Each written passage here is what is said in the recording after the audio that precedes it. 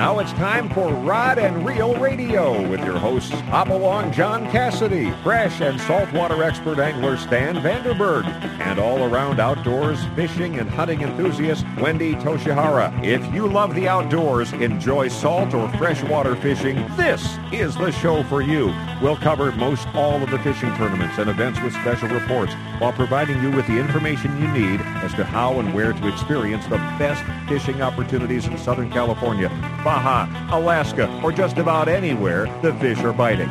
Rod and Reel Radio brought to you by El Cajon Ford at Broadway and Main or online at elcajonford.com. Whether it's time for a new or used car or truck, or you need to take advantage of San Diego's best quick lane for service with genuine Ford parts, brand name tires at competitive prices, remember, nobody beats El Cajon Ford. We have some fantastic guests and reports lined up for you this evening, so sit back, relax, and get ready for the fastest 2 hours in radio. It's all right here, right now, on Rod and Reel Radio, the best stop on your radio dial for all the information you need for fishing opportunities all over the United States. Now here's your host, Hopalong John Cassidy.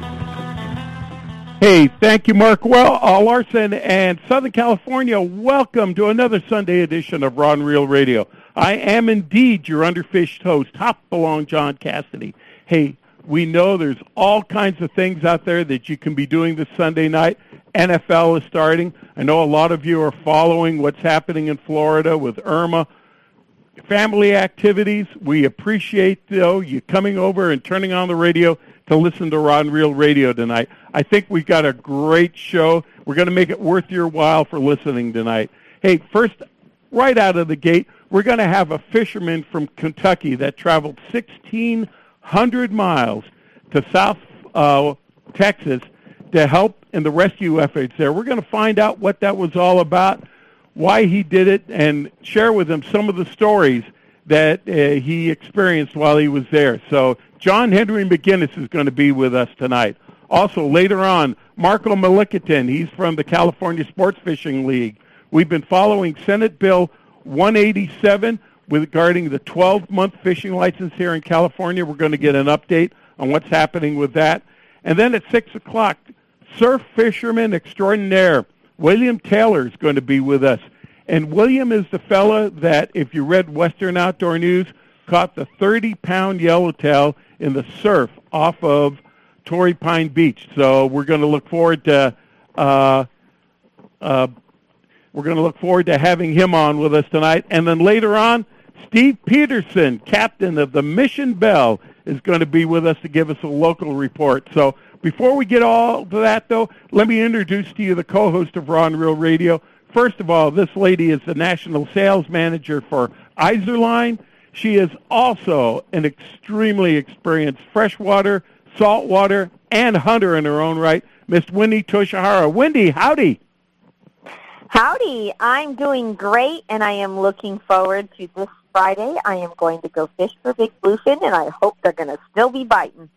Well, I hope they're still going to be biting too, Wendy. You know, they're up and down right now. I know last week they were up. During the middle of the week they were down. They're starting to catch them again as the water kind of lays down a little bit. We know Stan is out right now on the Top Gun 80, and I've been following the Top Gun 80. They've been on the backside of San Clemente Island. I know they've been catching some bluefin tuna out there, not the big ones, but yellowtail and bluefin. So we're going to talk a little bit about that, Wendy. Hey, Wendy, though, I want to let you know that Stan's not with us tonight, but we have as a guest co-host with us a guy that I know you're familiar with. You started in radio with him, Captain Ron Baker. Captain Ron, how you doing? I'm doing great. I'm about happy as a clam at high tide. Oh, man, Captain. Hey, Wendy, did you make the dove opener? I did not make the dove opener. I had to go to my cousin's wedding, and so no, I didn't. But I did have a flashback on my Facebook page, and did you know that in 1996 I was with Fish Talk Radio with Captain Ron Baker? Oh, yeah. Cool. Sounds all good. Oh, pretty neat. I made the opener. The hunting was great. The catching wasn't too good, but the guests I was with were second to none. So sometimes in life, the hunt is as much fun or more than the catch. So That's right. I was up by Victorville at a good friend of mine, Glenn Sudmeyer's ranch. We've had good hunting there. It's a hit and miss deal, but I had a wonderful time. So it's all That's good. awesome. Yeah. All right. Hey, guys, let's get to our first guest. I don't want to keep him holding any more. He's called us from Kentucky. He's an FLW fisherman, was a pro fisherman with them for many years. He went into the contracting business, but he's still an avid bass angler. But when Hurricane Henry hit down in southern Texas, he decided to take an action that very few of us, I think, would take. I want to invite him to talk about what he did on the show with us. Let's give a great big welcome to John Henry McGinnis from Kentucky. John, how you doing, sir? Doing great. How are y'all? We are doing great. You're speaking with Wendy and Ron and myself tonight. Welcome to Ron Real Radio. Thank you so much. I hope y'all can understand Hillbilly. Oh, yeah, all right there.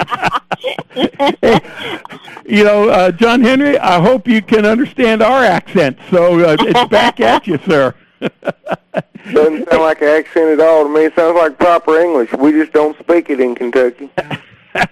Well, you know, John, I'm a good friend of Toby Keys. When Toby comes out to the West, he goes fishing with me. So I know all about them rednecks, man. Toby makes fun of my talk. Does he? Well, I won't make fun of your talk. Not at all. Hey, we're the last ethnic group you can still make fun of. Hey, John Henry, let's get down to it. You know, we've been seeing in the national media tearing down of monuments, division of these people over this people. You know, everyone was thinking that the United States is going to you-know-where in a handbag, that we're all divided, that we hate each other, and especially down in the Southeast. Not only you all rednecks, but you cause a lot of trouble down there, and there's a lot of things happening. And then we have this one story of a guy that self-explained. He claims he's a redneck, that he's from the backcountry, and he's got this amazing story to tell. And if you will, John Henry, can you tell us your story on just exactly what you heard, what you decided to do, and what action you took from there? Yeah, first of all, can I give you a little input on my thoughts on all of this race division? You got it. Listen, Abraham Lincoln was a Bible-toting, gun-packing redneck 15 miles from my house. His Bible is still in my old Kentucky home, and his gun is too. Rednecks, somehow or another, somebody labeled us as somebody we're not. We were the first people to emancipate people. We love all people. We don't think color's the problem with people. We think it's their hearts. And here in Kentucky, we love with our hearts, not with our eyes. Well, what? We care about people for how they act, not what they look like. And I tell you, when I was down there rescuing, there was no color. There was just people. I seen all kinds of different colors of people, but I wanted to help one just as bad as the other. I didn't see color. And if we'd close our eyes and start looking with our hearts instead of our eyes, we'd have a lot better world. Amen. Well, John Henry, tell us now. You live in Kentucky, and that's all I'll give out from where you live. But you decided that you had to do something for the people in southern Texas. So tell us about your thought process and how you got down there. Honestly, you give me way too much credit. You know, we're kind of simple people in Kentucky. We're just hillbillies or rednecks, whatever you want to call us. But we actually had the first wireless communication in Kentucky. I don't know if you know, we invented that. It's called Neology. And that's where we communicate with God. And God told me to go, so I had nothing to do with that decision. I just listened. Okay. So when I went, God made a way. Everything, there were a lot of bad things that happened to me on the way.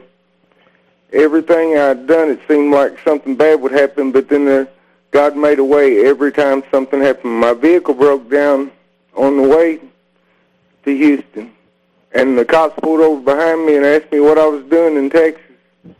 And I told them I was going to help them people down in Houston. And he said, I know somebody. He called them. They come and loaded my truck on the rollback, hooked my boat up, drove it all the way back to Henderson, Texas, worked on it for 3 hours with 4 men, never charged me a penny. Could have charged me whatever he wanted. Wow. There were people cooking for us. I had no food, no planning. I just had a couple changes of clothes and an old pickup truck and a boat. And people were cooking for us,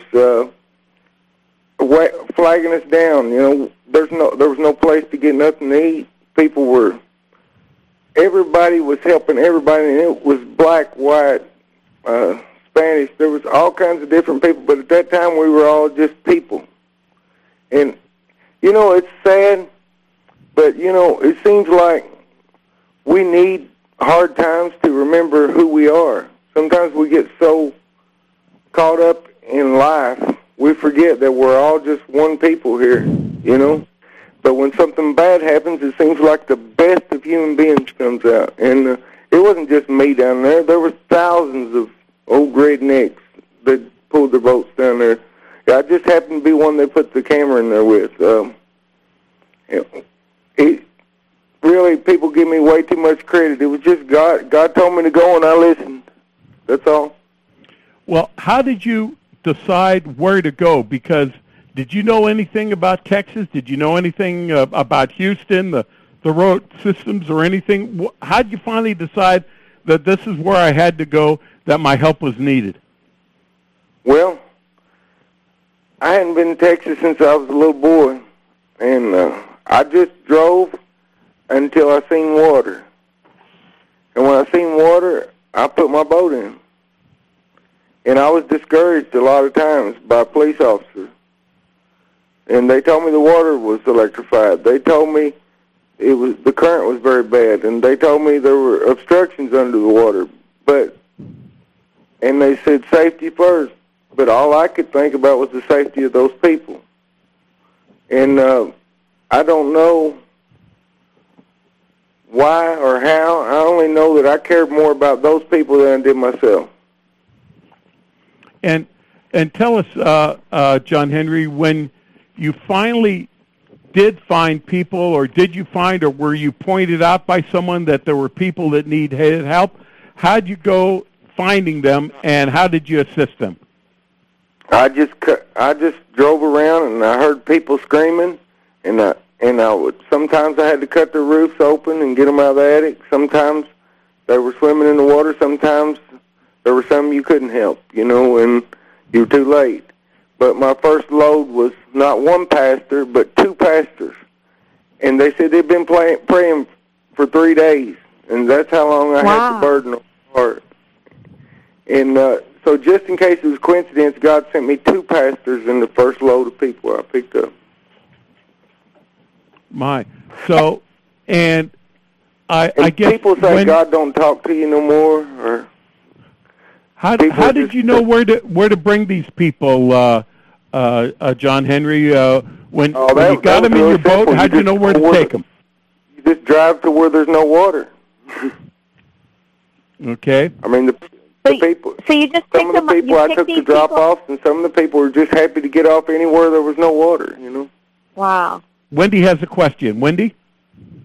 No, so I was going to say, so you picked people up that you found along the way, you took them back to dry land, and then you went to go pick up more people, or I mean, I just kept going, amazing. Even though I was discouraged a lot of times. There were power lines under the water, and the lights were still on, and the water was electrified. But I just kept going. I mean, I don't know. It's kind of like a blur now, you know. It was like 6 days, no sleep, no food, nothing to eat, and, you know, snacks here and there. And there was one old woman that saw me on TV after the interview, and she met me at the boat ramp, or I call it the boat ramp, it's actually the road, and she had a bunch of food. She just got up and took her daughter and went and cooked some food and brought it down there to me, and I was so thankful to get it because we were hungry, you know. People in Houston, I'm from a little bitty town. The population was 49. When my son was born, they changed it to 50. You know, in Houston, it's the biggest, the smallest big town I've ever been in. Those people They're so different from any large town I've ever been in my life. My gosh. John Henry, were you finding that people were you finding like so many people that were in distress that it was hard for you to accommodate everybody? And after a little while, did you get any help from the local authorities? Well, the police were rescuing people also, but it just, if you do something every day, I think sometimes maybe you get used to doing it. It's kind of like me fishing or you being on the radio. The level of anxiety was a lot different for me than it was other people. And I felt like I had 1 second left all the time, and I just couldn't hardly sleep. It was the greatest burden I ever felt in my life, other than when I went to the altar. What did you do about getting fuel for your boat and fuel for your truck? Because I hear a lot on the radio that there was a lot of fuel shortages. Well, I'll tell you, country people's got country ways, and I made do. There was a lot of old cars sitting around. I'll just leave it like it. Oh, wow. All right. Hey, John Henry, we've got to take a commercial break right now. Is there any way we can get you to stay on with us a little bit longer? Because I want to talk a little bit about your story, and then I also want to let our listeners know that you have a GoFundMe page now that you have set up because you want to go down there and assist people even further. So can you stay with us a little longer? Yes, sir. All right. Hey, this is Rod and Reel Radio on AM 540. Wendy, Captain Ron Baker, and myself, we're going to be back with more of John Henry McGinnis's story on rescuing flood victims down in Houston after these messages.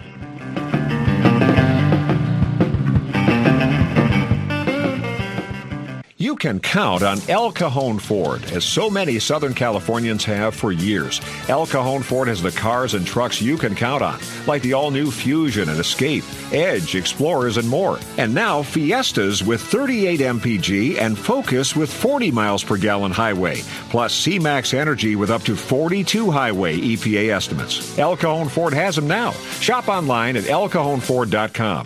Choose from hundreds of your favorite F-Series trucks, too. El Cajon Ford knows trucks, no matter what you're hauling or towing, for a great weekend of fishing or for some fun in the desert. Now get special savings on every F-Series truck in stock, 150s, 250s, 350s at El Cajon Ford. We have commercial trucks too, including the all-new Transit Connect. Finally, a commercial van with great mileage, helping your business get moving again. El Cajon Ford, worth the short drive from anywhere in Southern California, Broadway and East Main in El Cajon, or online anytime, anywhere at elcajonford.com. Gamakatsu hooks are made from high-grade carbon steel specially heat-treated to make them light and extra strong but not brittle. The Gamakatsu sharpening process is the most modern in the world and results in a perfectly conical point that is unequaled in sharpness. Gamakatsu offers a huge variety of hooks for all types of fishing: drop shot, extra wide gap, worm hooks, finesse wide gap, and a lot more. Gamakatsu has a hook for whatever style of fishing you want to do. Don't waste your time on a cheap hook. Ask for Gamakatsu hooks at your favorite tackle store now. I got a garage full of fishing tackle, and every time I get out on the water, I realize I forgot something important. But I never forget my life jacket. I make sure my buddies wear theirs, too. Save the ones you love. A message from California State Parks Division of Boating and Waterways. H&M Landing is the most diversified sport fishing company on the West Coast. Serving the angling community since 1935, H&M Landing's name recognition and reputation for customer service is the best in the business. The H&M fleet provides the widest range of trip options and boasts the coast's largest open party fleet. For ocean fishing any time of the year, H&M Landing should be your choice for nearshore and offshore fishing. H&M is San Diego's most experienced sport fishing company, offering the best in half-day, three-quarter-day, full, and multi-day trips, and a complete schedule of long-range adventures. Call today, H&M Landing, 619-222-1144, or visit their website at www.hmlanding.com for updated schedules and secure online booking. H&M Landing, the experienced angler's first choice in local and multi-day fishing since 1935. That's H&M Landing at 619-222-1144 or hmlanding.com. Angler's Arsenal is the serious angler's first choice for hand-poured plastics, McCoy line, Spro products, Gamakatsu hooks, G. Loomis fishing rods, Shimano products, Avet reels, and just about anything you hear advertised on Rod and Reel Radio. Go to anglersarsenal.com and visit our online tackle store. See the huge selection of Western Plastics hand-poured baits, all at anglersarsenal.com. Angler's Arsenal Tackle Store is conveniently located in La Mesa, just off Interstate 8. Give us a call at 1-800-428-8730. 2015 and 16 Quantum Fishing's gone and done it again for you with the brand new redesigned Smoke PT Reel Series. Everything from your spinning reels all the way to your bait casters. The PTA design has the new PTXA frame. Lighter, stronger, bone-crushing drag. Quantum Fishing. We are performance tuned. Check them out at Anglers Arsenal in La Mesa or anglersarsenal.com or give us a call at 619-466-8355. It's a big deal, you know. I've always wanted to be on Rod and Reel Radio. I won the Bassmaster Classic. I did a McDonald's commercial, but now I know I've made it. I fulfilled my dream. That is just absolutely awesome. Hey, we want to welcome you back to Ron Reel Radio. Woody Toshihara is with me tonight. Captain Ron Baker is also co-host. Stan is out fishing on the Top Gun 80, and we'll be back next week. Hey, our guest right now is John Henry McGinnis. John Henry traveled 1,600 miles from his home in Kentucky down to Houston, Texas to help in the relief of a lot of people that were caught in their homes and stranded after Hurricane Harvey went through there. And John Henry, I know you ran into a lot of people, but I guess you got a lot of notoriety too because of the fact that one of the cameras from the networks picked you up and went out with you. Tell us about that. Well, I didn't really know where I was at, and they pulled up beside me and said, "Where are you going?" And I said, "I'm going to get people out of the water." They said, "Where are you headed?" I said, "To the water." And I didn't really know where I was going. They followed me, and I found some water and put in, and I started getting people out, and they asked to go with me, so they jumped in the boat and went with me, and we went out and got people out of the water. So it's everything was kind of heck. It was kind of crazy. There was a little bit of chaos. You know, nobody knew what was going on, and it's just the way God had it. And you know, I just followed His lead. Sometimes we plan, and nothing ever goes as planned. So sometimes you just got to be the hand of God and let God be God. Is there any one story that comes to mind of somebody that you ran into or somebody that you helped or a situation that you saw that you can share with us? A lot of sad stories. I try to stay positive, and I don't think your listeners would appreciate some of the stories that I've seen. I hope they never see the things that I saw, but I will tell you, there's some people that are alive today because I listen to God. And I'm thankful that God used me for my small part. And, you know, can I add one thing? You bet. I can understand how the world don't believe in God because we've got so many conveniences and we've got everything to take our mind off of God. But not a fisherman. Everything we do is something we can't see. The Bible says faith is the substance of things hoped for and the evidence of things not seen. That sounds like fishing to me. Well, everything we do is just, we'll cast for 12 hours knowing the next cast is a bite. And we can't even see what we're doing, but we believe. God is exactly the same way. The quietest voice in your head is God. The one that everything else tries to drown out. And sometimes if you listen to it, everybody will tell you how special you are and how good you are for doing it, but really, all I am is just a servant of God. I just did what God told me to do, and He blessed me and my family for it. And now I can appreciate my family much more than I did when I went. And I can appreciate these people. I love these people. I fell in love with these people down there. They're just country people that love God. And John Henry, if you recall, I'm going back to build some houses, and I need some help. All right. Well, if you recall, when our good Lord wanted someone to spread His word, it wasn't the politicians, it wasn't the kings, it was the fishermen that He asked. So, how long did you spend in Houston before you had to leave, John? I spent 6 days down there. Now, also during that time, though, you know, with all the things that had happened to you, you had an incident happen to you that would have probably crushed most of us, but you kept strong, and that was the passing of your dad. And I'm going to imagine that's one of the reasons why you had to go back to Kentucky. I went and visited him before I left, and he looked at me with a stare that I never seen from anybody, and he looked in my soul, and he told me he wasn't going to be there when I got back. And I knew he wouldn't. But he was never a man of faith. He never would talk about God to me or didn't want to hear about Jesus. And I watched him give his life to God on his deathbed. Okay. Now, listen, when you got back, I got a call that Saturday that he had passed, and so I came. He asked me to preach his funeral after he gave his life to God, and I came back to preach his funeral. Okay. Now, since you came back to Kentucky, you've been part of some fundraising events and everything like that, and you were part of a telethon, I think. Tell us about that experience, because that had to really give you a lot of hope. Well, they asked me to come to Hazard to help them with the telethon. I don't remember, WYMT, something up in eastern Kentucky.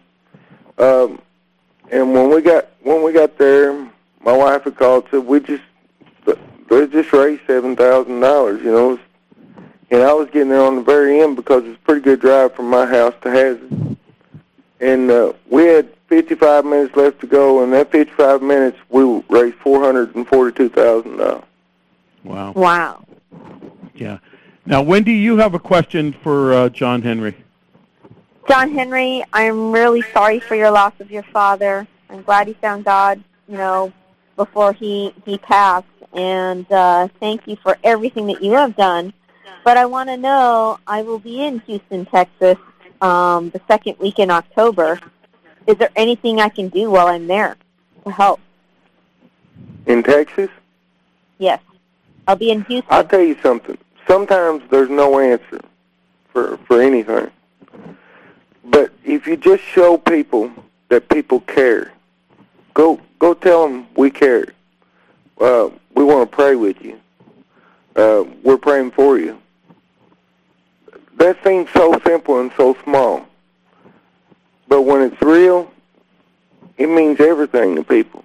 Because honestly, I know Irma is bad and Irma's hitting Florida right now.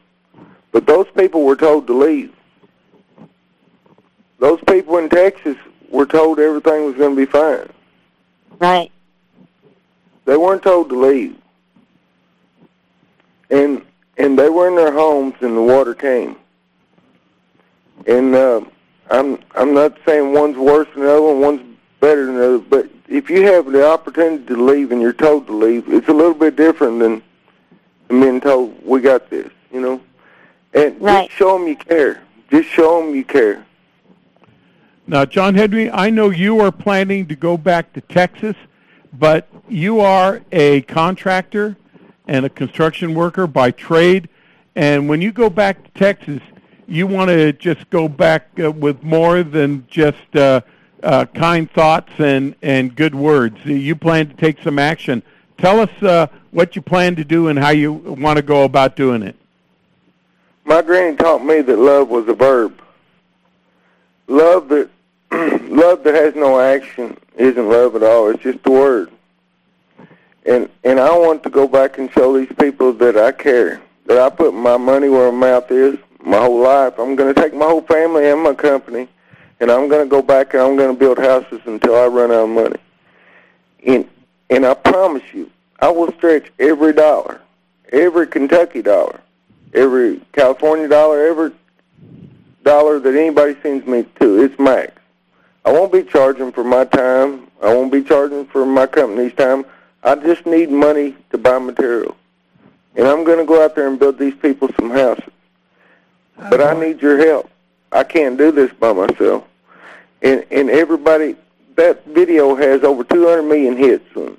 If everybody gave a quarter, I wouldn't need no money. You know? Okay. So what is the GoFundMe site, and how can we donate? It is the Kentucky Fisherman, Texas, abbreviated, TX, Flood Fund. Pretty simple. The Kentucky Fisherman, Texas Flood Fund. And all I'm asking for is what you can afford. Don't put yourself out. $5, $1, whatever you can give.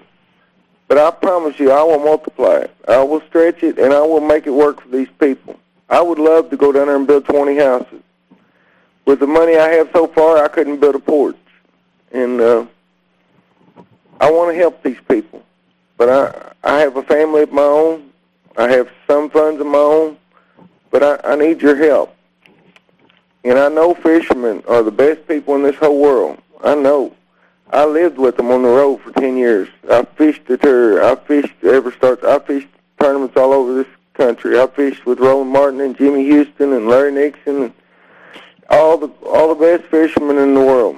And I've seen them raise their hands to God, and I know they believe in God. I know fishermen believe in God.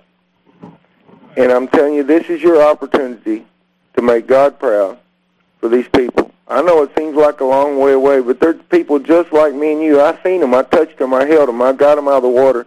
I rarely ever got a whole family out of the water. Usually they're missing a child or a wife or a husband. Something was missing with every family. At the least, they were missing everything that belonged to them. They need your help. John Henry, give us that GoFundMe page again, would you please? The Kentucky Fisherman,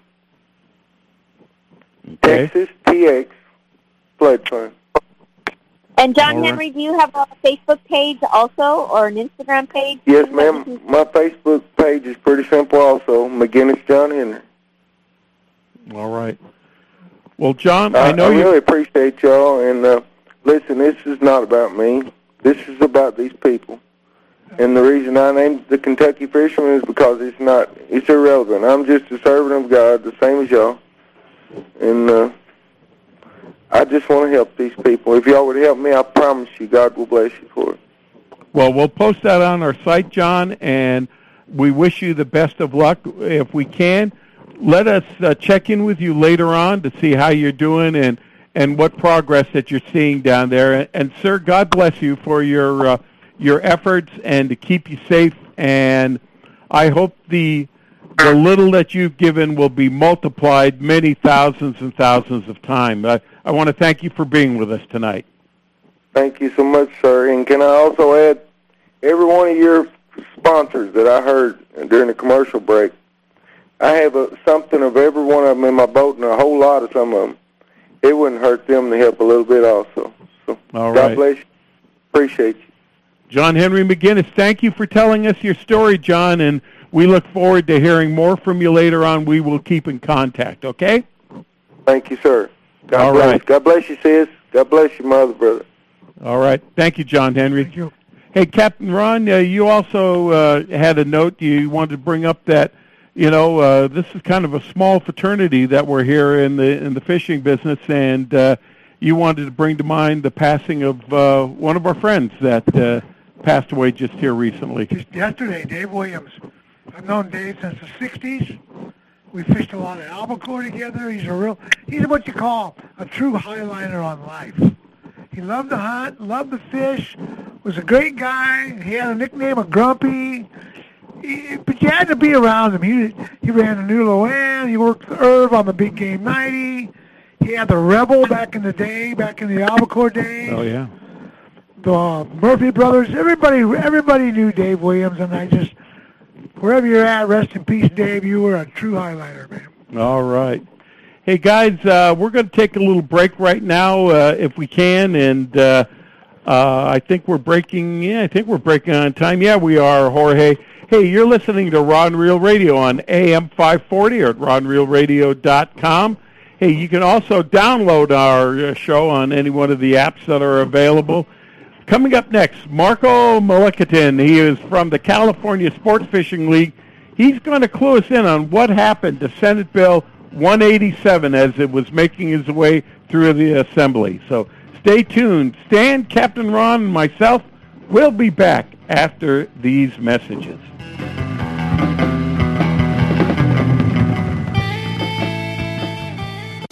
Are you ready to sell your current boat and upgrade in preparation for the 2017 fishing season? It's sure to be one for the bucks. I'm Zach Zorn, and a broker for Cussler Yachts located in San Diego. As one of the largest and most reputable brokerages on the West Coast, I can ensure that your boat will be sold in a timely manner or that your dream boat will be found. If you want to sell your boat or looking to purchase one, call Zach Zorn at Cussler Yachts, 760-815-8866. so that your name can be added to our long list of satisfied buyers and sellers. That's Zach Zorn, 760-815-8866. If you're serious about your fishing, choosing the right tackle is one of the most important decisions you'll ever make. Izorline makes premium fishing lines including monofilament, Dacron, Spectra, fluorocarbon, battle-tested harnesses, and top angler-tested Izorline tools and accessories. Izorline premium fishing products are created to provide you with the ultimate in strength, dependability, durability, high abrasion resistance, low stretch, and high quality. All Izorline products are 100% guaranteed against manufacturing defects. You just can't buy better value. Izorline will replace or repair at their option. No questions asked if you're not pleased with any of their products. Catch what you've been missing. Quality guaranteed. Every serious angler knows that a quality hook is an important part of their arsenal. Gamakatsu hooks are made from high-grade carbon steel specially heat-treated to make them light and extra strong but not brittle. Gamakatsu ring hooks are made with a one-piece ring, no welds, no weak spots, a very smooth-moving ring. Gamakatsu offers a huge variety of hooks for all types of fishing. Live bait hooks, both light and heavy-duty to 4 extra strong, circle hooks, tuna hooks, ringed hooks, tuna doubles, and many more. Don't waste your next fishing trip on a cheap hook. Get Gamakatsu hooks at your favorite tackle store now. Don't you just love California in the summer? Just remember, if you love California and you love to boat, please wear your life jacket and make sure the people you love wear one too. Love California, boat California, save California. Share the love at boatcalifornia.com. This portion of Rod and Reel Radio is brought to you by the Rockley's Fish Release System. Now you can quickly and easily release fish suffering from barotrauma back to the depths they were caught. Look or ask for the Rockley's at your local fishing tackle dealer. Hey, San Diego and Southern California, welcome back to our Rod and Reel Radio. Wendy Toshihara is here tonight. Captain Ron Baker is also my co-host, and we want to welcome you back to the show. Well, for the past, it seems like 2 years, we have been following the progress of Senate Bill 187, which will allow for a 12-month license for us fishermen here, and a lot of good reasons to have it. Let's give you an update what's been happening, and this is one of the guys that's been ramrodding it for sure. He's from the California Sports Fishing League, Marco Malikatin. Marco, welcome to Rod and Reel Radio. Well, thank you, John, Wendy, and Captain Ron. It's a pleasure being on the show today. Oh, it's great having you, sir. Well, you know, I wish we were saying that we were calling with great news, but this bill ran into a little bit of a hitch. First of all, for those of you that have been living under a rock for a little while, would you want to, Marco, please try to outline what you were trying to do, we were trying to do, what we thought the benefit was, what the support was, and what has happened to the bill at this time? Yeah, you bet. Well, listen, you know, everyone listening knows that California has a calendar-based fishing license. So no matter when your annual license is purchased, it expires on December 31st of every year. So in other words, it's not like your car registration. It's valid for a full 12 months out of the year. And so Senate Bill 187 was introduced by Senator Tom Berryhill from Northern Central Valley area of California. It was a bill that the California Sports Fishing League sponsored, And everyone felt it was very important, not only to provide anglers a bigger bang for the buck, in other words, your license, as costly as it is, at least it would be valid for a full 12 months, but it was also important for our hatcheries and our conservation programs, because our fishing license fees pay for those programs, which are so important when it comes to our fisheries and obviously fish stocking and so forth. And I have to tell your listeners, I had never been so positive that this was the year that it was going to happen, John, because everybody supported this bill. Every statewide organization representing small business, travel, hospitality, obviously the outdoor recreation community, local government, even the public employee unions that represent Department of Fish and Wildlife employees supported the bill. There was no reported opposition. So a bill that was supported by all and opposed by none about a week ago was killed in a committee. And I'm crushed. I mean, we worked really hard on this, and I know many of your listeners and many sports fishing clubs were on board with this bill, and there's no explanation. None has been given. So it was a big disappointment. Well, first of all, let's just talk about the fishing licenses themselves. You've been keeping track of the number of fishing licenses that have been sold in the state of California, and can you tell us what your results have seen, and with the growing population that we have here in San Diego and the number of people that are fishing, you would think that the number of fishing licenses would be growing exponentially. So there shouldn't be a revenue problem, but I think your numbers have proven something different. Well, yeah, let's put it in perspective. I mean, California has one of the longest coastlines in the country. It has over 3,000 lakes, reservoirs, and thousands of rivers more. I mean, it is a mecca for fishing, but it should be the in terms of fishing license sales, it should be leading the country, and it's not. In fact, in terms of participation rates, California ranks dead last among all 50 states. Since 1980, the number of annual license sales have declined over 56%.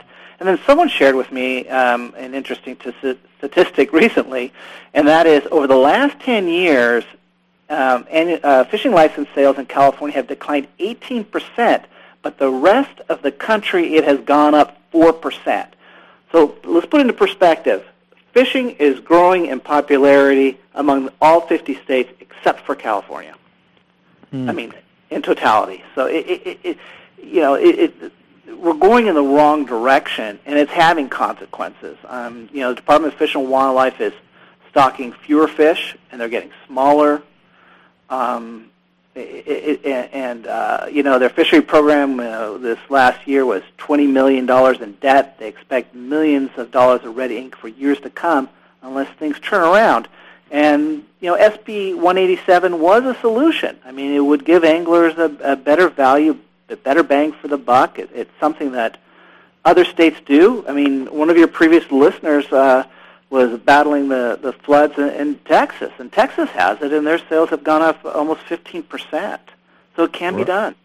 Let's talk a little bit more about what specifically happened to the bill, because you had indicated there was great support for it. It had gone through the state Senate unanimously, and then it was approaching the state assembly, and then obviously before it goes to the state assembly, it has to go through the Assembly Appropriations Committee, and you're thinking, well, they're going to take a vote on it to see whether or not it goes to the assembly. What happened? Well, you're right. I mean, it sailed through the Senate, no objections. In fact, it made it even through an Assembly Policy Committee unanimously, and then it went to an Appropriations Committee. And this is where it's difficult to explain, but essentially the chair of the Assembly Appropriations Committee has the discretion, the sole power, to determine the fate of the bill without a vote of their committee. And so essentially just died in this committee, John. It just simply died. And I'm convinced of this. Had it been allowed to pass to the Assembly floor, it could have been on the governor's desk weeks later. Right. And let me just be more specific, because San Diego seems to be the root of some of the problems here. It was Assembly member Lorena Gonzalez Fletcher, D, from San Diego, that didn't even allow her committee to vote on it, that single-handedly turned down the bill and has killed the efforts of all the fishermen, all these people for the past 2 years to try and get this done. I tried to get a hold of Ms. Fletcher, first of all, on her web page, and unfortunately, she only responds to people that are a member of her district, so I couldn't even send her a message asking her for her justification. So, and as of this time, as far as I know, Marco, we've got no reason why it was turned down. We don't, and I was optimistic too, because Assemblymember Gonzalez Fletcher represents a coastal district in San Diego. San Diego County has the second highest number of licensed anglers in the state of California. In fact, probably has more licensed anglers than most states, many combined. This bill was supported by the Greater San Diego Chamber of Commerce, your San Diego Tourism Authority, a lot of local support, John, and it's not controversial. It's just really common sense to provide people, when you're going to pay $47 base price for a license, at least give them 12 months worth of value. So Marco? Yes, go on, Wendy. Marco, when is the next time we can go ahead and present this? And then in 2018, we're going to have a governor run. And I think that there's a couple, especially one in particular, one Republican runner that is going to run for governor, which is Travis Allen. And, he is on our side. He is a Republican. He is for hunters and fishermen. Is there anything we can do to help facilitate and help you with your with the license? All right. Well, Wendy, I'm glad you brought up that question, because when you're disappointed, it's sometimes hard to look beyond the trees. And I will say this: there is an opportunity even before the 2018 election. And that is this: Assemblyman Gallagher has a very similar bill that could be considered in January of 2018. So only a few short months from now. So while this sports fishing bill is dead for 2017, there is hope for his bill. The very first of the year. We're a supporter of that bill. So many these other organizations supported that bill as well. So we're going to push for that, and we're going to take this time during the fall to double down on our efforts. I would encourage your listeners to go to our website, savefishing.com. We're also on Facebook. Like us. It's a good way to stay informed, but it's also a good way to get engaged in the political process, Wendy.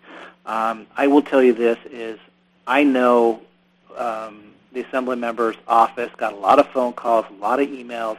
I know a lot of listeners throughout Southern California did the same thing for their local representatives.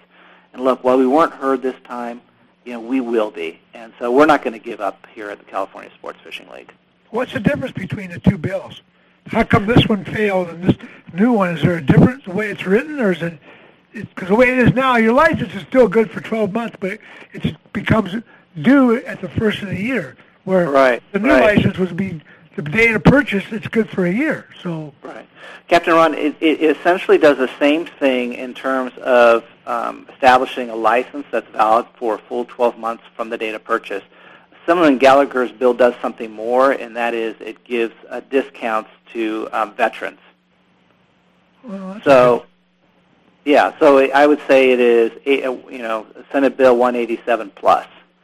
You think the change in population in the state of California has changed completely, has a lot to do with these numbers that you were throwing out there, or maybe that's why that got voted down, or what do you think about that? What's your comment on that? Well, in terms of population, during the same time that fishing license sales declined 56%, the population of California increased 60%. And so look, I will tell you, there are organizations that focus on fishing license renewals, developing programs to make fishing more accessible, more affordable. I mean, that's part of our mission as well. And they've had some success in other states. And so that's in addition to having a 12-month fishing license. You know, Arizona's done it, Utah has it, Maryland put it into effect of January, I think, of 2016, maybe late 17. So there's a lot that can be done, and we're having that dialogue with the Department of Fish and Wildlife. You know, 12-month license, I think people recognize the value because what we're hearing from people is, why would I pay a full $47 for a fishing license, you know, in the middle of summer when it's going to expire only a few months later? That's good. Yeah. That's very confusing. You know, running a party boat and being a lot of people, meeting them, talking to them, being involved with them, that is really confusing for people. People say, well, here I'm out here in October, and I got to buy a license, and I got to do it again in 2 months. Yeah. Well, you know what, too, is if this bill made it to the governor's desk, you can make a strong case it's consistent with what the state of California does, for example, with the Department of Parks and Rec. Years ago, when you bought your outdoor, you know, vehicle license, you know, to go off-roading or to go to state campgrounds, it had the same system where it expired in December of every year. They changed it to a 12-month camp permit or off-road park permit because they realized it was smart. It was a way to attract consumers. Yeah. Plus, if a guy has a good license, that maybe will want him to go out and go more, do more, be more involved. You know, I mean, it's a win-win deal. I don't understand it. Well, I don't either, and, you know, here's the thing, too, is that the Department of Fish and Wildlife should be motivated to fix their antiquated and costly system. You know, as I shared with you earlier, I mean, the fishing program is about $20 million in debt, right? And this last go-around, they rated fishing license funds for programs not related to fishing at all. All the money that went into the Lifetime Fishing License Fund is gone. Zippo, the tank is empty. Well, you know, maybe all I want our listeners to remember, though, from this whole thing is Lorena Gonzalez Fletcher, Democrat from San Diego. And for those of you that have a long enough memory, I also want you to think about the MLPAs. Those were two originally proposed and sponsored by a Democrat from San Diego here that happens to still be in office. So I don't know what this crazy thinking is over here, but it certainly doesn't make sense. It doesn't make sense to fishermen. It doesn't make sense to the youth. It doesn't make sense to business here in San Diego fishing. It just seems to be part of, again, the anti-establishment that is against hunting and fishing, and unless there's some secret reason over there why this bill, as simple as it is, where was this lady's red pen when the gas tax measure went through? You know, I would have liked to have seen her vote that down. Okay, I mean, this is just incredible. Hey, Marco, people want to get a hold of you, have conversation with you, find out what the California Sports Fishing League is doing. How's the best way to go about doing it? Yeah, go to our website, savefishing.com. We're also on Facebook as well as Instagram. And I would say get involved in the political process. Don't assume that your friend's going to make that call to the state legislator. You really have to do it because this bill 986, that also the 12-month fishing license bill, John Wendy, it's going to go through her committee as well in January. So we need Marco, her support in the future. That's a great suggestion because there are so many people that I know and that I talk to when it comes time to voting that they just think somebody else is going to do it for them. They need to get out there and their vote counts. Yeah, it does. Look, there's lots of anglers out there. And look, just like your previous call, if everyone gave a quarter to his GoFundMe account, if every angler or at least 1 out of 10 made that phone call to the legislator, it would blow up their phones. It would make a difference. So go to our website, savefishing.com. We'll keep you posted, John Wendy, and Ron, and I'd love to be on your show again, maybe at the end of the year or the beginning of next year, when this next bill moves.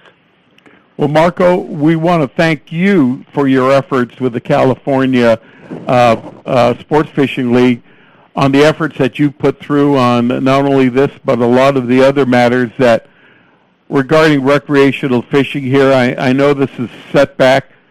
We'll find out what happened, and when we find out what happened, I know we will all work together to fix it, because this is something that only makes sense. Thanks a lot. I know you're disappointed now. We'll talk, though, in the future, and let's hope we'll have some more positive results to talk about when we get together again. All right. Well, that sounds like a plan. Thank you. All right. John, can I say one more thing? Sure, Ron. I found some money in a grant. A buddy of mine told me about a grant that came from Fish and Game Violations that I used to start the Crystal Pier Kids Classic. It was great. I did it for 2 years. The second year, I found funding and asked for less money for the grant. And then the third year, the grant was no longer available because the money went away. Okay? And because of good hard work and good people that believed in what we do, and that's for everybody out there, we got to get involved with this, or we're just going to continue to lose. The Crystal Pier event is alive and well. Thanks for Friends of Rollo. Thanks to all the commerce in town. It's a wonderful event. It's great for the kids. We just had it here in July, and it was wonderful. So we just got to get involved. It's a good thing. We just can't just take it for granted it's going to happen, because it's not. Well, apparently not, but we run into a situation that the bill is running unopposed. It looks like it's a good thing. We even got the Department of Fish and Wildlife on our side, which they weren't, for previous bills. It gets to the Appropriation Committee for the Assembly, and one person doesn't even allow it to be voted in the Assembly. One person just shelves it, and it's dead. So I don't know what I can say about that. I'm glad I'm a fisherman and not a politician. Hey, I'm going to go take a pill. When we come back, we're going to have recreational sports fisherman extraordinaire William Taylor with us.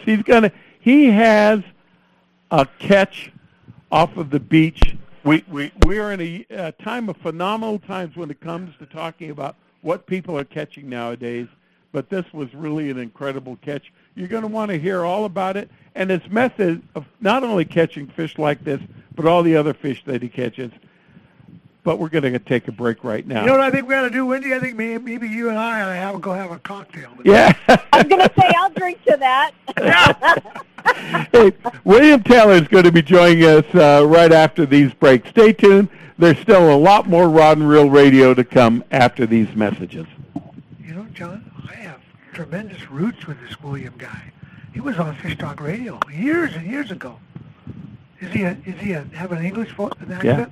That's him. We were talking to Sir Fish and them. Hold on. Where are we?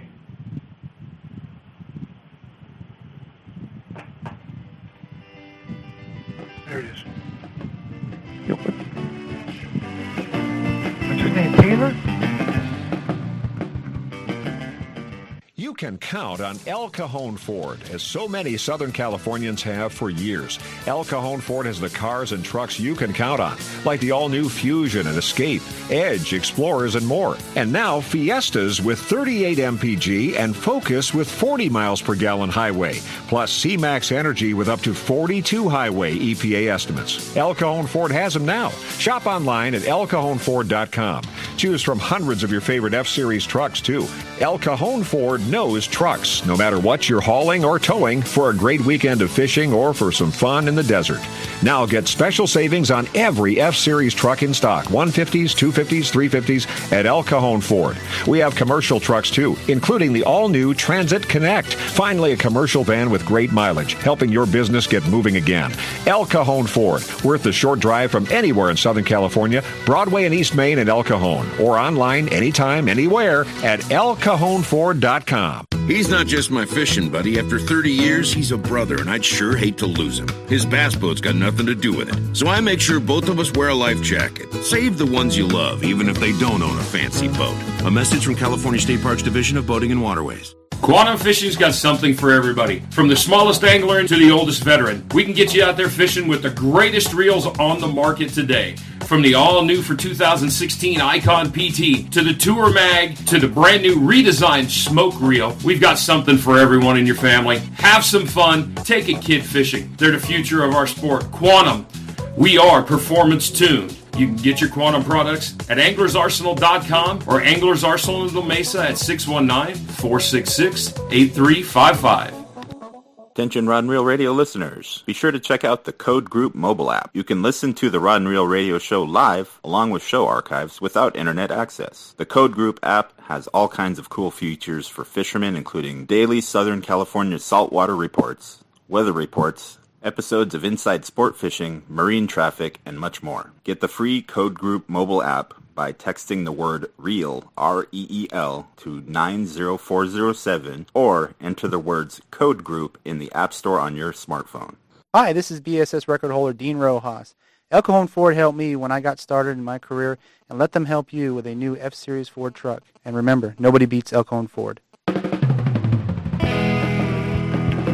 Hey, Southern California, welcome back to the second hour of Rod and Reel Radio. Wendy Toshihara is with us tonight. Stan Vandenberg's on the Top Gun 80 fishing. I know he's having a great trip. I've seen some of the pictures from there. I'm sure he'll be back next week to tell us all about his adventures. But substituting for Stan is Captain Ron Baker. Captain Ron, thanks a lot for being here. Hey, I love him. Anytime. It's tough. I got pliers. You're not kidding. And, you know, I told Captain Ron who our next guest was tonight. He goes, hey, I know that guy. He gives seminars. He is a super guy to talk about, especially when it comes to surf fishing. I'm glad we could have him aboard. Let's welcome to Rod and Reel Radio. He's recreational surf fisherman extraordinaire, William Taylor. William, welcome to Rod and Reel Radio. Hey, John, how you doing? Hey, we're doing you've got Wendy Toshihara here and also Captain Ron Baker tonight. There's a voice from the past. William, remember the time you did my show at Fish Talk Radio? Hey, Ron, how you doing? I'm doing great. You're still surf fishing. That is wonderful. God, that's great.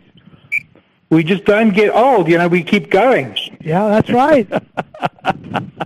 You know, William, thank you for giving up some of your Sunday night to be with us. I know you've been on the show before. It was a long time ago, but there was a particular catch that you made here in Southern California that made the newspapers and the blogs and everything else like that.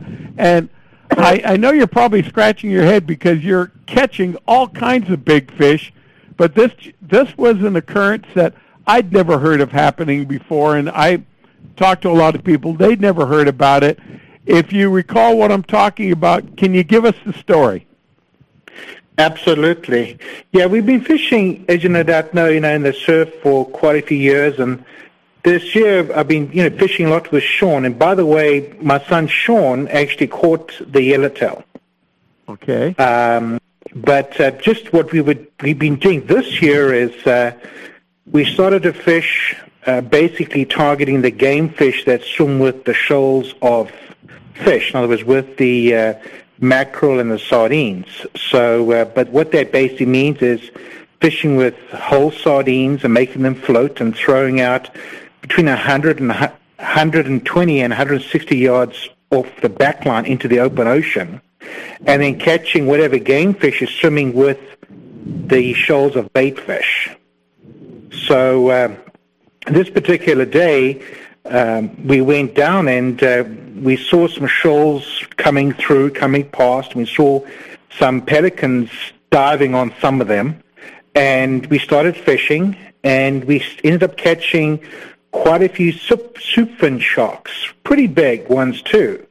And obviously they must have been chasing the shoals of fish.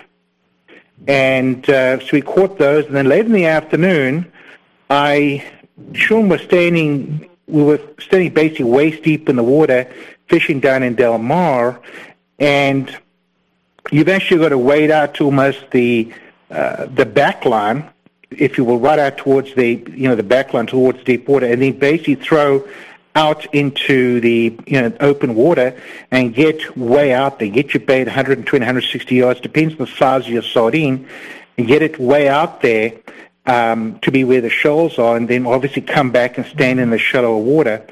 And which we were doing, and I had just wound up, and I was standing next to Sean, and Sean was actually standing there, and I turned away to go back to the bait box, long walk back, and as I started to walk, Sean started to shout that he had hooked something, and it was going very, very quickly. So by the time I turned around and went back to him very quickly now, I noticed that he was being spooled. And we were using Daiwa 30s with 20-pound line, and he was getting spooled very, very quickly. And obviously he was quite concerned because, you know, there's only a finite amount of line on a reel. So he got stripped down to where almost you could see the bottom of the reel. And I had to quickly take it over from him because I've had a lot of experience of very, very large fish from the surf with heavy line, where these fish literally can take all, you know, basically take all your line, and I'm able to turn them. So what I did is I grabbed the rod from him, he took my rod, and then I held on, and I had to go with it towards the ocean, basically, and I got down to about 7 or 8 turns on the reel, and I just jammed the drag right up, and I'm using a 13.5-foot rod, and I was just able, and it pulled me down, and I was just able to hold the head with 7 winds on my spool, and I was up to about chest deep in the water. So basically, there's nowhere to go. If they pull me down, it's gone, and I had to hold it. And I know from experience with these very big fish, if you can hold the head, and as the head turns, and slowly walk back and not get it excited, and turn the head slowly back and walk backwards, you can win. So what I did was slowly held the head, and it was obviously sideways, and I slowly walked back, and I walked all the way out of the surf, which was a hang of a long way up into the sand. Then I went down and started to take some line up, and after that we were able to get enough line on the reel, and I gave it back to Sean. But it was a critical moment of a few seconds.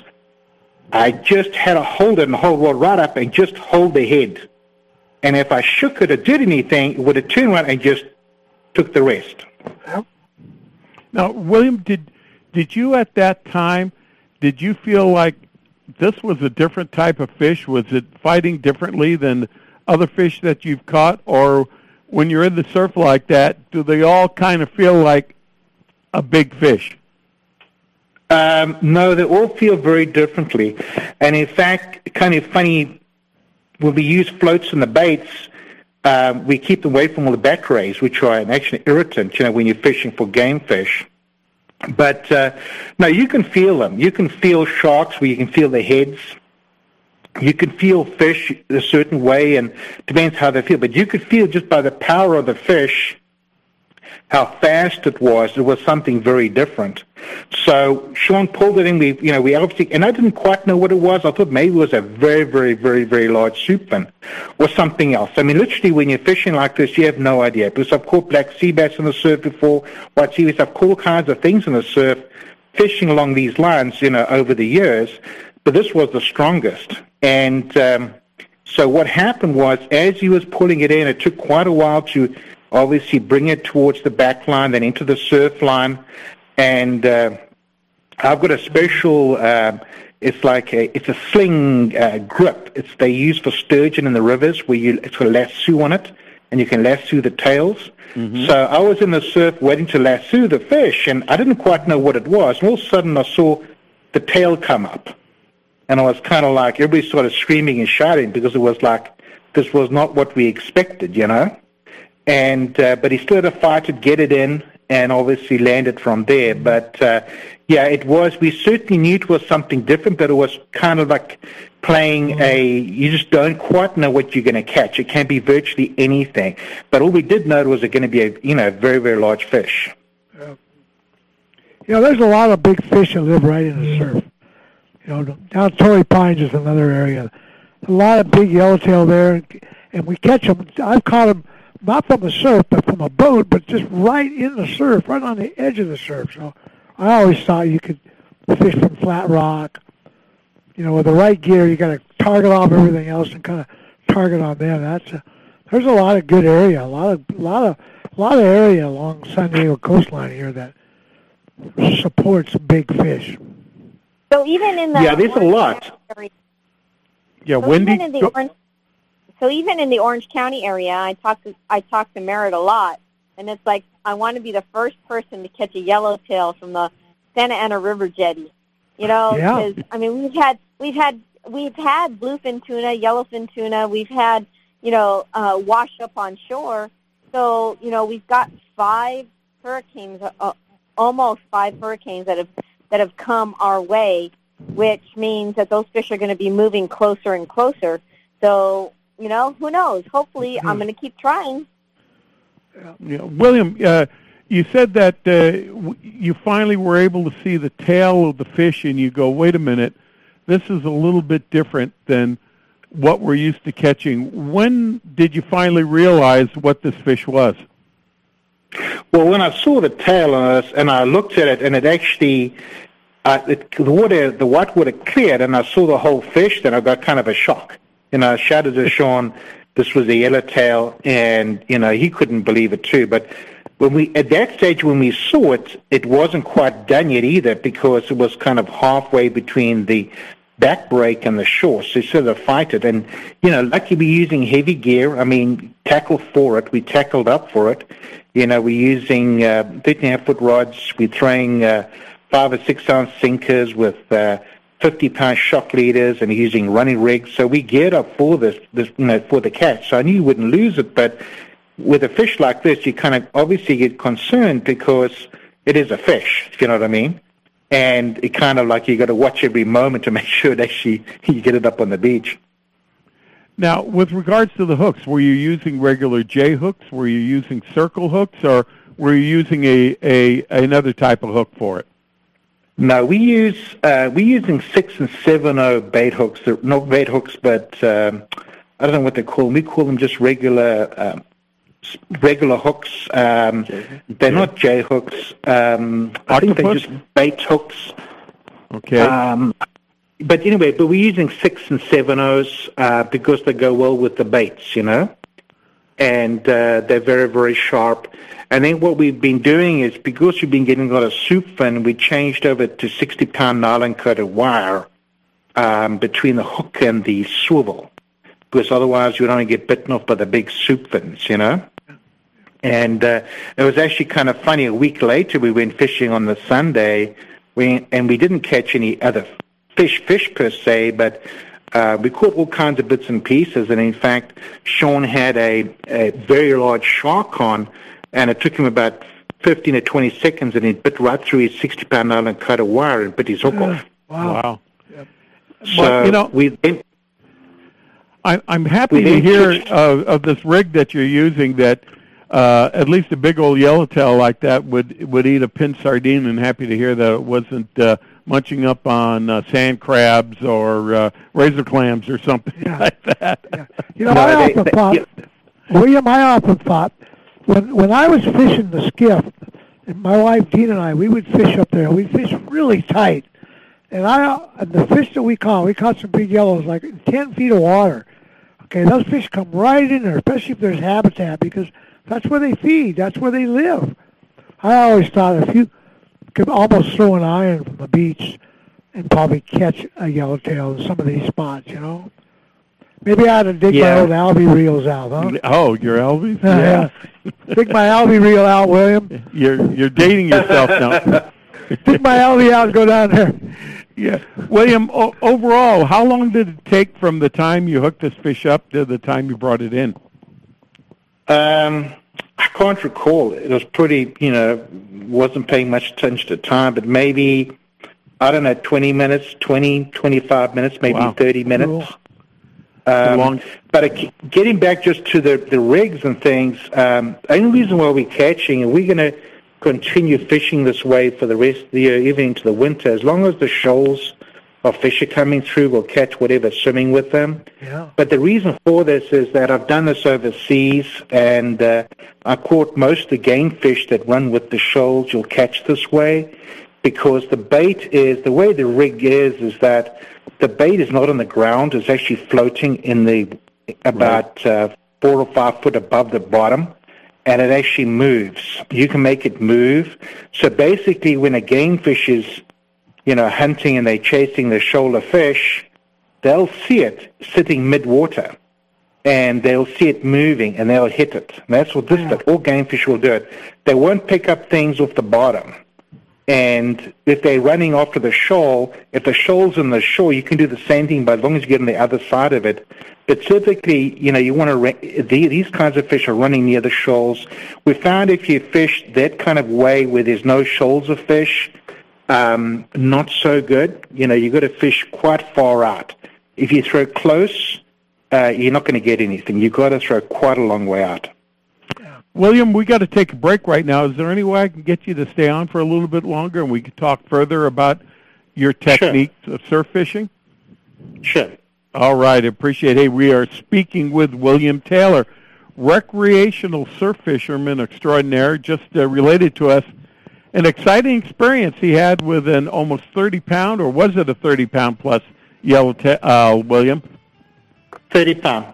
30-pound yellowtail. Yeah. Hey, we're going to talk more about fishing in the surf, fishing beyond the white water. Stan is off tonight. Wendy is here. So is Captain Ron Baker. We're going to take a break right now, but stay tuned. There's still more Rod and Reel Radio to come.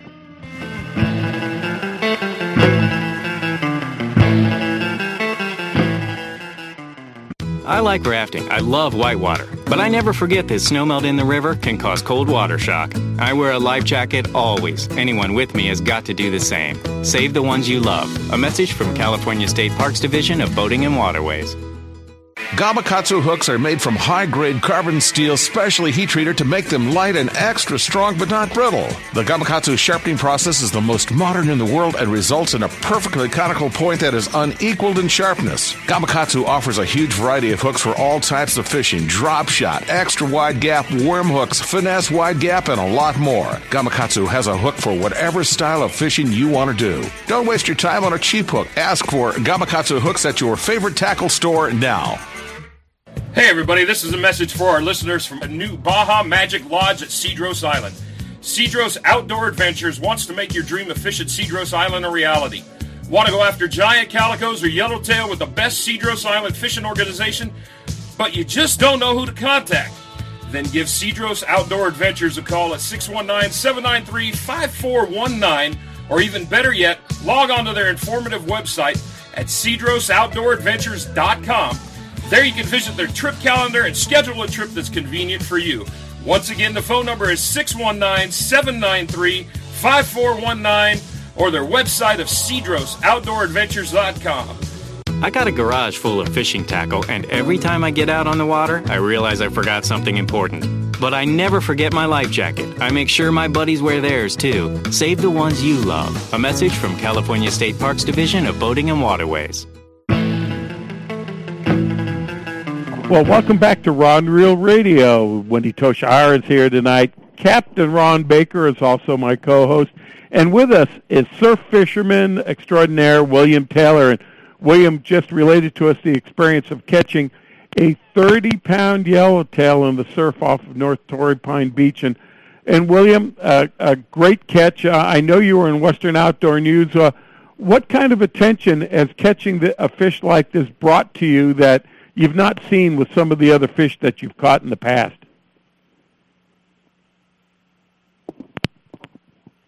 Hello. William, are you there? Yeah, I'm here. All right. Okay.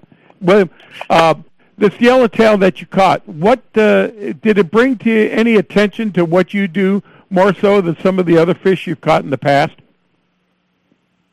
I think it was, we've been trying, I was chatting with Sean about it, we tried live bait for a while, and all we were catching with that was just soup fin sharks and leopard sharks. So that's why we switched over to the whole baits. But that's typically, we were fishing for anything that was going to be swimming with the shoals, So, it was a surprise catching it, but, was it expected? Kind of. That was kind of what we were looking for, was any kind of game fish. What we did do afterwards is we re-spooled all our reels and we put a lot of backing or 20-pound braid underneath our regular fishing line to give us more capacity to fight the fish. All right. Well, and let's talk a little bit about the setup that you fish with to catch larger game fish outside the surf. I mean, a lot of us, including myself, I'll use a lighter spinning rod or bait caster, and I'll cast right into the white water with a swivel, and I'll walk down the beach as the drift is taking my lure down the beach and stay in front of my line. But you're doing something a little bit different here. You're using heavier tackle, heavier gear. Please outline to us just exactly what you're doing.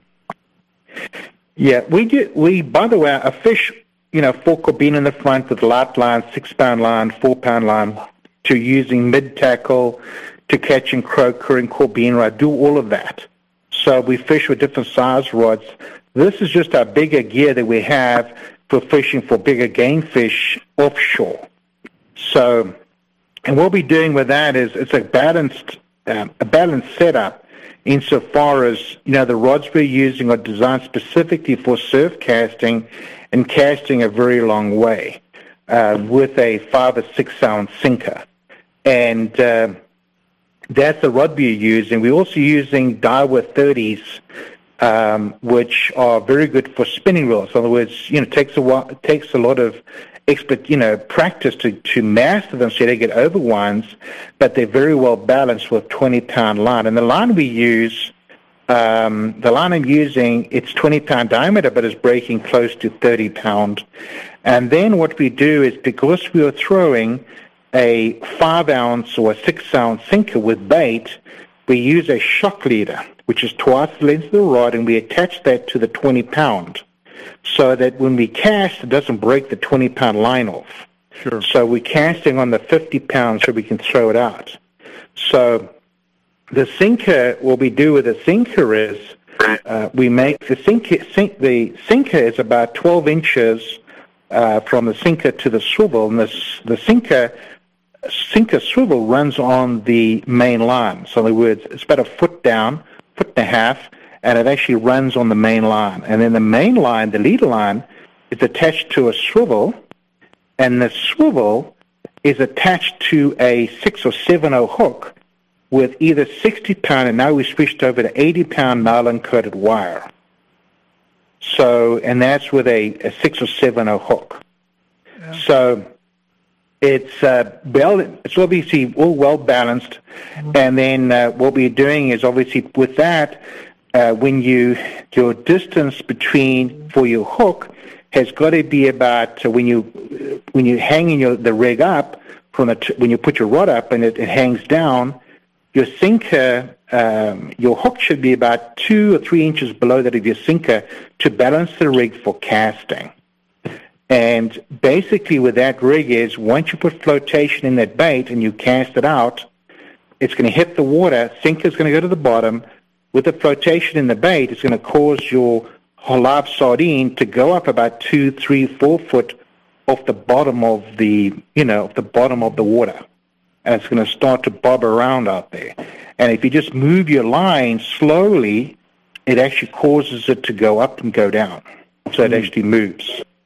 Right. Now, some specifics. The sinker that you're using, are you using a claw sinker, a pyramid, a flat sinker, or what? No. We're using a special sinker that they use in the UK. I think you can still get them here. They look like they basically have a weight of let's say a 6 ounce. They have a weight of a 6 ounce, but they can grip like an 8 or 10 ounce. And what they've got is they've got little metal arms on them, so when you pull them, they fold back and you can wind them out. So when you're casting a long way out, they can hold. I see. And so it's got a metal. They fold back, and you can regulate the strength of those metal arms to either release easily or release if you're fishing a very, very big surf and pounding waves, you can make it really strong so that if you get some weed on your line, you can literally hold your line up and shake it and shake the weed off your line, and your bait is still out there. William, you fishing your rods in the sand spike? Because I know on the surf you're allowed to use 2 rods. You use 2 rods for that? You use a sand spike, or you hold it? No. When you're fishing like this, you typically are standing waist deep in the water, and you're fishing. These these fish are not, and we do use sand spikes if fishing for closer, for smaller fish, perhaps with 2 rods, but like this, you're standing out there. We all use, you maybe saw in that the Western Outdoor News in the picture, we use a windbreaker top and a windbreaker, obviously pants for the sun, and it helps protect you when you're very wet from getting cold from the wind, and obviously hats. But we also use rod belts. So we use a rod belt because big fish like this, you can't play properly without a rod belt.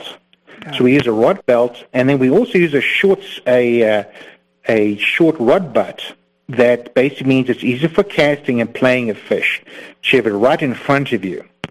And that techniques we've used overseas many, many years. But the whole thing with that is when you're fishing, you're standing out in the water because you're fishing a long, long way out. And when you get pulls at that level, basically the fish are going to they'll come in slack or they'll pull you absolutely flat and scream line off. There's no little bites. There's no bouncing around. Typically, fish we're catching at that level, at that distance, are much bigger fish. So they will take line. You've got to make sure your drag is. And we get all kinds of bigger fish there, from big leopard sharks to soup fins to very big bat rays to all kinds of different things. And obviously, the yellowtail as well. And I think this year we'll catch a lot more fish because we will be fishing more with that kind of a rig for the rest of the year. Now, you said you were also keeping the bait buoyant. What are you using to keep that bait buoyant? Are you applying something to it? Is it more the technique of rigging it? No, we're actually putting some flotation onto. We're tying it onto it because the other thing with it is, you can't just, hook your bait on. You actually got to put your bait on in such a way that it looks real, number one. Number two, that you can cast this very, very hard and very far, and it stays on your hook. So you've actually got to bind your bait on with a very, very thin bait thread. So you tie your bait thread, your sardine, to your hook, and tie everything so it looks like a whole complete like sardine. And then part of that, at the bottom half, you can tie on some flotation onto that. Something that's going to give you some polystyrene or something you can tie onto it. You can insert into the fish and then tie it onto it, and you bind it onto it so it all stays on the hook. So that's what I said when a game fish, any fish swimming along, and they're swimming and they see a shoal and they're going to see a sardine moving around there, a whole sardine, perfectly like a real, like the whole sardine, not a piece of it, but perfectly, it looks perfect. And that's what they'll hit. Now, are you using frozen sardines that you can get at the local bait and tackle stores, or do you save them from your trips on the sports fishers, or where do you get your sardines from? Well, that's a big secret. Okay. So that's $100,000 secret. That. Okay. But no, seriously. Bait is very important. So if you use bait that is, in fact, Sean's sitting next to me here, and he's knocking my arm here, so I'm talking about bait, because if you use fish don't like, especially these fish, they don't like bad bait. They want the freshest bait possible. If you defrost a frozen bait, it should still have slime on it. A frozen bait, we actually get ours from bait receivers and then we freeze them or we fish them fresh. I think, that makes sense, because even when you're on the sports boat and you get a sardine, you don't want to be using the sardine that's all bloody and beat up and everything else like that. You want to get the sardine that's like a racehorse and that's going to take you and look the liveliest. So you're doing basically the same thing. And I bet you not every bait that you choose is chosen to go fishing. You're probably pretty selective even in the baits that you do use, even after you've prepared a number of baits. Yeah, that's why Sean was nudging me, because we did go fishing, I think, on one occasion, and he put the wrong bait in the box. And it was bait we'd previously used, and it wasn't good. It was old and wasn't good. So I pulled it out, and it wasn't good. So I went through the whole bait box trying to find a bait And luckily at the bottom there was one packet of decent stuff, but it was not 100%, it was 90%, but it's not good enough. Fish know that. And one of my big remembrances is coming down to San Diego with my dad in the 50s, and we'd be using the Coast Highway. This was before I-5 was put in, and you'd go down through Encinitas and Cardiff, and then go through Solana Beach, and then come on down through Torrey Pines, and we'd be going out maybe on one of the boats that evening that'd be leaving later on and during the night, and it was already night, and you'd see all these lanterns on the beach of all the surf fishermen, and I remember especially along Cardiff and Solana Beach that they'd be lined with lanterns of people fishing at night, and unfortunately you just don't see that anymore out there.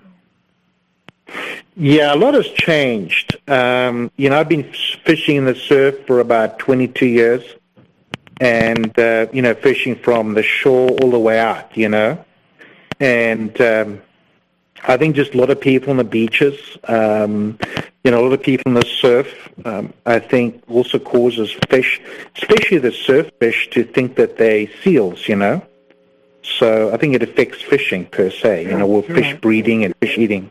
Sure. Yeah. I started fishing the surf in the 50s. There used to be a lot of perch derbies up and down the coast. Barred surf perch was a famous fish. Everybody fished them. In fact, they used to commercial fish them. I remember going down in Hermosa Beach with my dad, and there was a commercial fisherman on every knoll. And then they changed that. You can't fish perch commercially below Point Conception. So, wow, surf fishing is a wonderful sport. William, and just ending, and I don't want you to give away any super specific spots, but can you give our listeners maybe some type of direction on some of the areas along our coast where you think that have more reasonable fishing than other areas that might be considered to be dead water? Oh, absolutely. I think the first thing to do is whenever you're going fishing in the surf, try not to fish with these bathers around in the water because they're going to spook the fish and they're not going to feed. Try and find an isolated spot where there's, basically not a lot of people in the water, But I would say, you can catch, depends what you're going to be fishing for, but there's a tremendous amount of surf perch and a tremendous amount of croaker in the surf. It depends on the water, it depends on the conditions, but North County is very good. I mean, in Carlsbad, South States Beach is really good. Torrey Pines is good. Del Mar. Most beaches are good. There are some dead spots, like it's kind of funny down in Carlsbad, near the power station. That area is pretty dead, but if you go the other side of the inlet further north, those beaches are pretty good too. And you can use sand crabs and what have you for them. We get a lot of croaker and a lot of... we actually catch a lot of spotfin with mussel. Another very good bait for the surf is mussel, especially for spotfin. I don't eat things I catch. The only thing I really went ahead is... the only thing we really ate was the elephant. Otherwise, you put everything back, So you've got to catch and put back. And you get a lot of spotfin if you find a nice hole somewhere along the beach with mussel. Again, you've got to tie them with a bait thread. Very, very good bait in the surf. All right. And obviously... William, if people want to contact you or find out more or chit-chat with you, is there a way that they can contact you? I mean, I know you've appeared at the Fred Hall shows over the years and stuff like that, and we've had contact with you there, but are you on Facebook or anything like that people can send you a note? No, not really. I mean, I used to be involved in the business many, many years ago, and I just do it as a sport now. But, I'm just thinking of how they could reach me. I mean, I could give out my email. If they want to contact me via email, they can quite welcome to go ahead and do that. Well, probably a better thing is just to say, hey, we'll see you on the surf on the beach. Oh, yeah. That may be a better way. Absolutely. All you got to do is look for some people with long rods are wearing these windbreakers and the big hats. All right. William Todd, recreational surf fisherman extraordinary, and tell Sean, thank him very much for coaching you. He did a great job tonight, too, and we appreciate you spending some time with us here on Rod and Reel Radio. Great, John. It's been a pleasure talking Good to hearing from you, William. listeners. It's been a long time. Good time hearing from you, buddy. Good job. Good run. And you as well, Wendy. Nice chatting with you. All right. Hey, we're going to take a break right now. This is Rod Reel Radio on AM 540 or rodreelradio.com. Coming up next, if we can get a hold of him, Steve Peterson, owner-operator of the Mission Bell. He's going to come aboard to let us know what's happening in the three-quarter day scene. So stay tuned. There is still a lot more Rod and Reel Radio to come.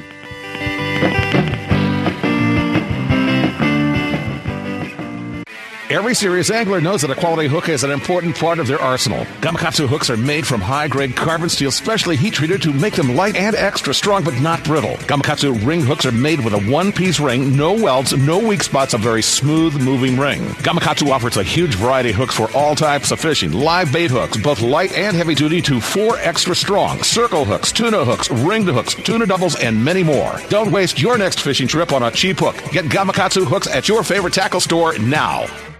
Don't you just love California in the summer? Just remember, if you love California and you love to boat, please wear your life jacket and make sure the people you love wear one too. Love California, boat California, save California. Share the love at boatcalifornia.com. Hey, bass fisherman, who do you call for your bass boat insurance? Well, if you're not calling me at 1-800-BASS-BOAT for your boat insurance, you're probably paying too much and may not have the coverage that you need. In 1974, I developed the Bass Boat program that is what all the pros use today. The reason? No depreciation or any partial claim for your hull, your big motor, your trolling motor, or your electronics until your boat's 10 years old. That's right, you only pay $250 to get your boat on the water for any partial claim, and we still pay a stated value replacement cost for your boat if you have a total loss. We're the only people in the industry that does that, and that's why we are the choice of the pros. So if you want the best, forget the rest. Just call 1-800-BASS-BOAT. Call 1-800-227-7262 or just spell Bass Boat. 1-800-BASS-BOAT. I know there's too many letters, but the T is free and the call's on me. That's 1-800-BASS-BOAT, the choice of the pros for bass boat insurance. For more information, log on to 1-800-BASSBOAT.com. Rod and Reel Radio is now available as a podcast you can subscribe to on iTunes, Stitcher, or your favorite podcasting app. Get notified as soon as new episodes are available, or go back and listen to our past shows. Browse through all of our archive shows at rodandreelradio.com/archives and click the subscribe button to get started listening now. Hey, Wendy, Captain Ron, and I, we want to welcome you all back to Rod and Reel Radio. Hey, Captain Ron has come aboard here as a co-host, and so needless to say, we asked him to do a little work here at the helm. And Captain Ron, you came up with a guest with us. Why don't you introduce him for us? Hi, Steve Peterson. He's a great fisherman, good yellowtail. Probably knows the islands as good as anybody. Really a consistent. His fish counts are so consistent. And I just been watching what's been going on, and their yellowtail count has been phenomenal all year.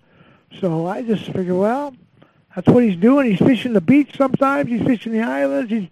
Yesterday he said he fished offshore. What's going on, Steve? Welcome aboard, man. Give us the dope. Hey, how you doing, Ron? I'm doing great. The boat fished offshore yesterday. Had a nice shot on a yellowfin tuna, some skipjack and dorado mixed in. Today they were back at the islands with a light charter group. They had good yellowtail fishing today around the islands, both on the beach and around the islands. His fishing's been pretty good overall. Yeah.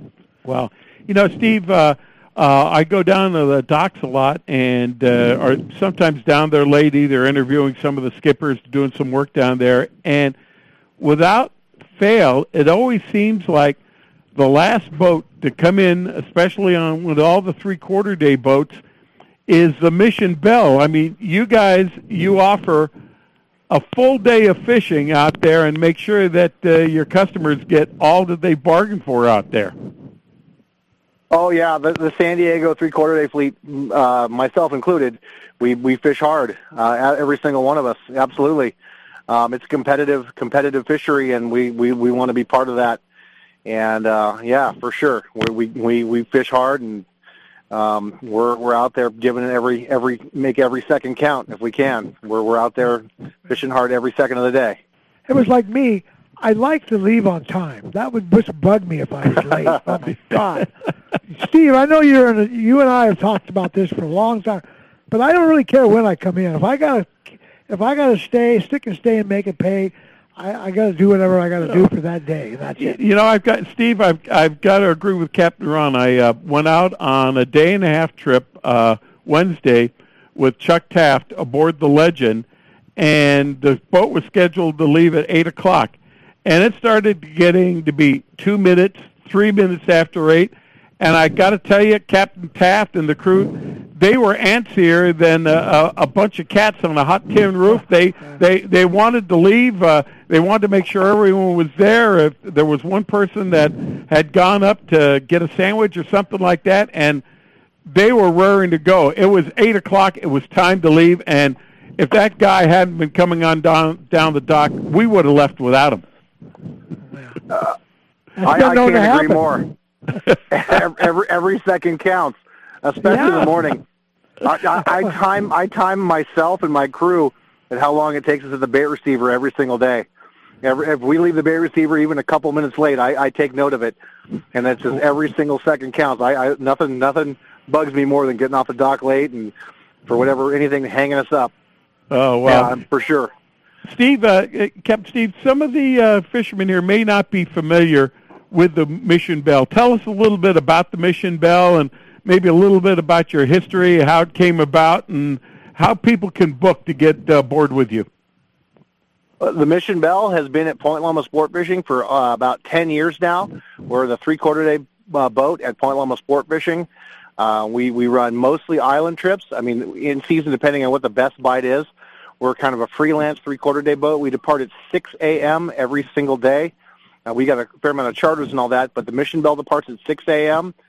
Fishing the Coronado Islands, that's our primary destination. This time of year, however, we're starting to look more and more offshore as the yellowfin tuna start to fill in and the Dorado start to fill in and the yellowtail on kelps. But we've had a pretty good season fishing yellowtail around the islands, and we're looking more and more, keeping our eye more and more offshore. As a matter of fact, the Mission Belle fished a three-quarter day trip yesterday where they went offshore with a charter group, and they had pretty good yellowfin tuna fishing. They ended up with like 45 yellowfin tuna and 40-something skipjack. They had over 90 mixed fish with yellowfin tuna, skipjack, and Dorado in the count yesterday on the Mission Belle. So we're looking more and more offshore at this time of year, but primarily fishing the islands. Boy, and I got to tell you, when the fishing's like that, the price you pay to go on a three-quarter day boat has got to be one of the best values in the fleet. Oh, yeah, absolutely. Yeah, you get a full day. We depart at 6. We get in around 6 o'clock. Everybody's fishing hard. Everyone's trying, their best to give everybody the maximum value and fishing hard all day long. The three-quarter day boats in San Diego, the competition is fierce, and I love it. Every second of it, every bit of it. Fishing around the islands and fishing offshore and everything else in between. It's what we do. It's what I've been doing for the last 20 years, and it's my favorite fishery, and I'm happy to be a part of it. And you know what, John? This guy's good at it, too. I fished around him. I know how it is, because I fished around him. He was a hard out, let me tell you. It sounds like maybe you've gotten waxed a couple of times by him, too. But Steve will admit what goes around comes around, right, Steve? That's a fact. Yeah. And we are speaking with Captain Steve Peterson, owner-operator of the Mission Belle. Captain Steve, I know there's no crystal ball out there, but it seems like, this fishing is just beginning to bloom a little bit later in the season. Looking on down the line, how does it look for the end of September and going into October that you can see? We're excited about the opportunities offshore. We had kind of a weird season. We had that bluefin tuna offshore early in the season that we spent a fair amount of time pursuing those. Our yellowtail filled in really nicely during the midsummer and late summer, and even right now at the islands, the yellowtail around the islands good. And then now we're looking again offshore. Typically, our offshore season is best, September and October, and that's what we're looking forward to. There's some yellowfin tuna starting to show up. Things have been kind of a little bit slow to develop offshore, but the yellowfin tuna have showed up nicely the last few days. and we're hoping to see more and more and more of that as the weeks progress, as we get deeper into our season. Now, if the fishermen are coming aboard, whether they're renting rods or they're bringing their own gear, what are you suggesting that they bring to accommodate the type of fishing that you're doing right now? What we're doing tomorrow, we got an open party trip. We're going to be fishing around the islands. If you had just one rod to bring, I'd want it to be a 25 or a 30-pound test for fly line and a live bait with monofilament on there. We've had good fishing for yellowtail on the surface on the fly line baits. We've been catching them on the yo-yo jigs, the flat fall style yo-yo jigs. It's hard to bet against the flat fall lure. The 130, 160 gram flat falls have been working really well on the yellowtail, and there's been some bluefin tuna around the islands. Those have been mostly on the fly line baits, but it's been good fishing on the islands and just fly line and bait, just plain and simple. Live bait on the surface has been probably the most effective technique all year long. Well, I noticed when being out during the middle of the week, the bait seems to be really good, but there seems to be a mixture of small sardines and large sardines in there. So what is your suggestion with regards to hooks? And when it comes time to hook up a bait, what do you suggest they hook up with? You're right. You're absolutely right. There's been a mix. There's been some days when we've had nothing but the medium small sardines where like a size 1.0 hook is ideal. And then there's been some days when we've gotten mostly bigger bait where it's been like a size 2.0 or even 3.0 hook's been ideal. But I personally am a big fan of just plain old J hooks. I'm a Mustad guy. I like nothing better than a plain old Mustad hook and a 25 or 30 pound test. And a 1.0 or 2.0. If you have a 1.0 or a 2.0, you won't be wrong. That's a fact. That's for sure. Now, with these yellowfin that you're catching them, are you starting on the troll, or are you just looking metering up fish and finding them? It's been a mix. It's been there's been some spots of birds marking the fish, and there's been some kelps, and there's been some sonar marks, and there's been some plain old simple, blind jig strikes where we've been getting stopped in the yellowfin. That yellowfin tuna thing's just been going on for the last couple days within our range. Yesterday is the first really good day we've had in a while offshore on the yellowfin tuna. There's been some Dorado and yellowtail to catch on kelps for a while, off and on, but that yellowfin tuna yesterday, for the first time, became a big part of our scene of what's going on out there.